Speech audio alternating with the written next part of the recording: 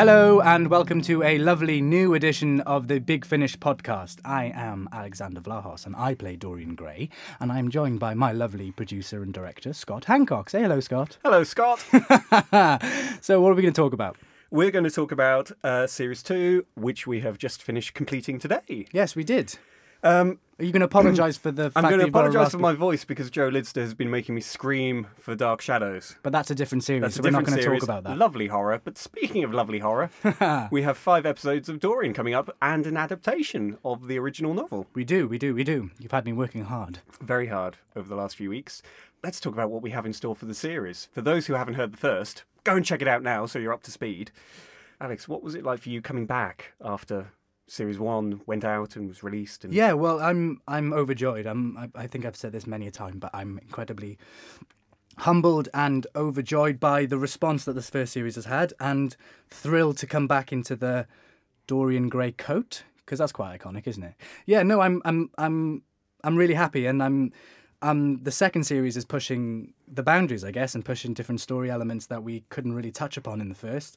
I think the first one was quite character driven. Could you say that? It was very Dorian focused. Yes, and so that we got the idea of who this person was, and also brought him on a journey of an internal journey. Then I guess of who his character was and developing that.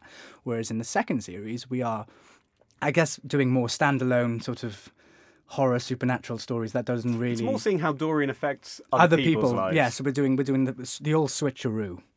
Which is all very fun. And we've got some brilliant actors coming in. We've got Catherine Mangold, who's in the first episode of Gary Russell's script, and we've got Sarah Douglas.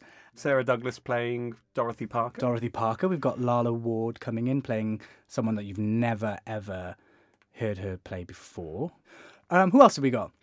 Loads of people. Jeff Breton, Rhys Jennings, Daniel Brocklebank, Paul Clayton, David Mencken. Hugh Ross, of course. Hugh Ross, who I'm so super excited about, playing the Montagues, which we won't give away too much info on that.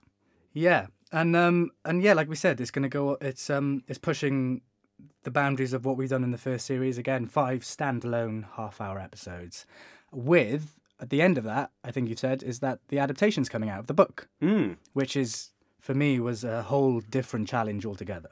Yes, going back and reinventing the character in a way, going back to its roots. Well, yeah, sort of starting with a clean slate, but still being Dorian, but not Dorian as we know it. The Dorian of the book that was still at the start, untainted and, still had its soul, which is the most important part. Yes, and we had Miles Richardson and Marcus Hutton in, who are Big Finish regulars, but just rose to the challenge completely. And again, we've got a really nice cast for it.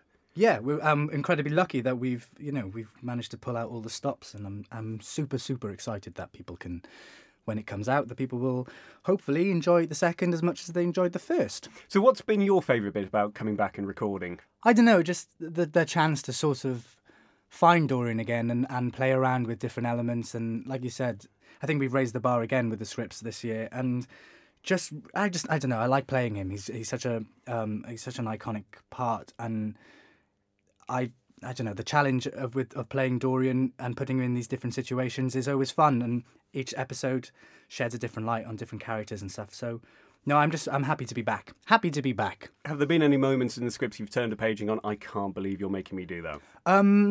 No. No? Should I should. Do you know what? I'm just I should thinking probably... songs where I remember getting an angry text going. Yes, the song. You said you were going to get me to sing, but then, to be fair, I asked for that episode, so it was almost like a backhanded compliment. it was almost like, well, if you're going to get this episode, I'm going to make you sing. So I apologise to listeners in advance when you listen to that one. Yes, we've got a lovely adventure. No, Scott, this is the part where you say, no, he sounds great. No, he sounds amazing.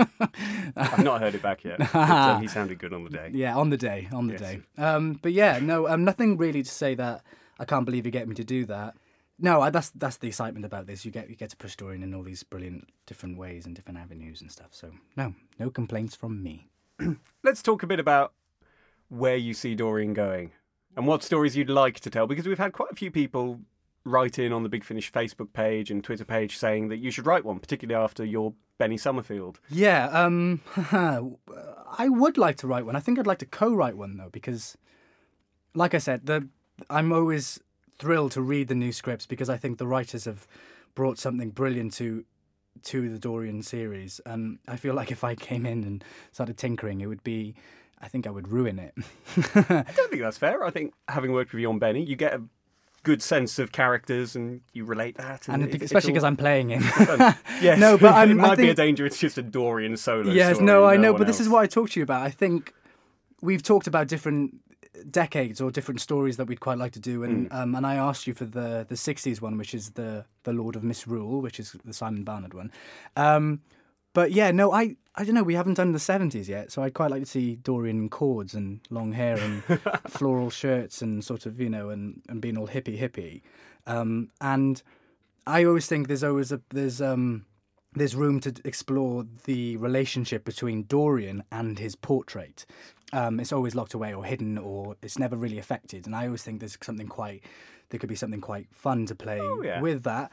But yeah, no, who knows? Who knows if there's going to be a series 3, maybe. But if there is, then I'm sure we will explore different avenues and down that sort of thing. Yes. I'm already thinking of co-writers for you. Nah, I'll write one with you if you want. Shall we? Should we do that like There we go, Jason. Commission us and we'll do we'll co-write a mad Dorian story. No, and I just want to say that I think we should both say a thank you to the people that are downloading this. The response to Series 1 was, so positive for something new. And something that we did in a mishmashy couple of days in Cardiff. That that studio was fun. But it's caught me by surprise, and hopefully we continue to live up to people's expectations in the second series, I guess.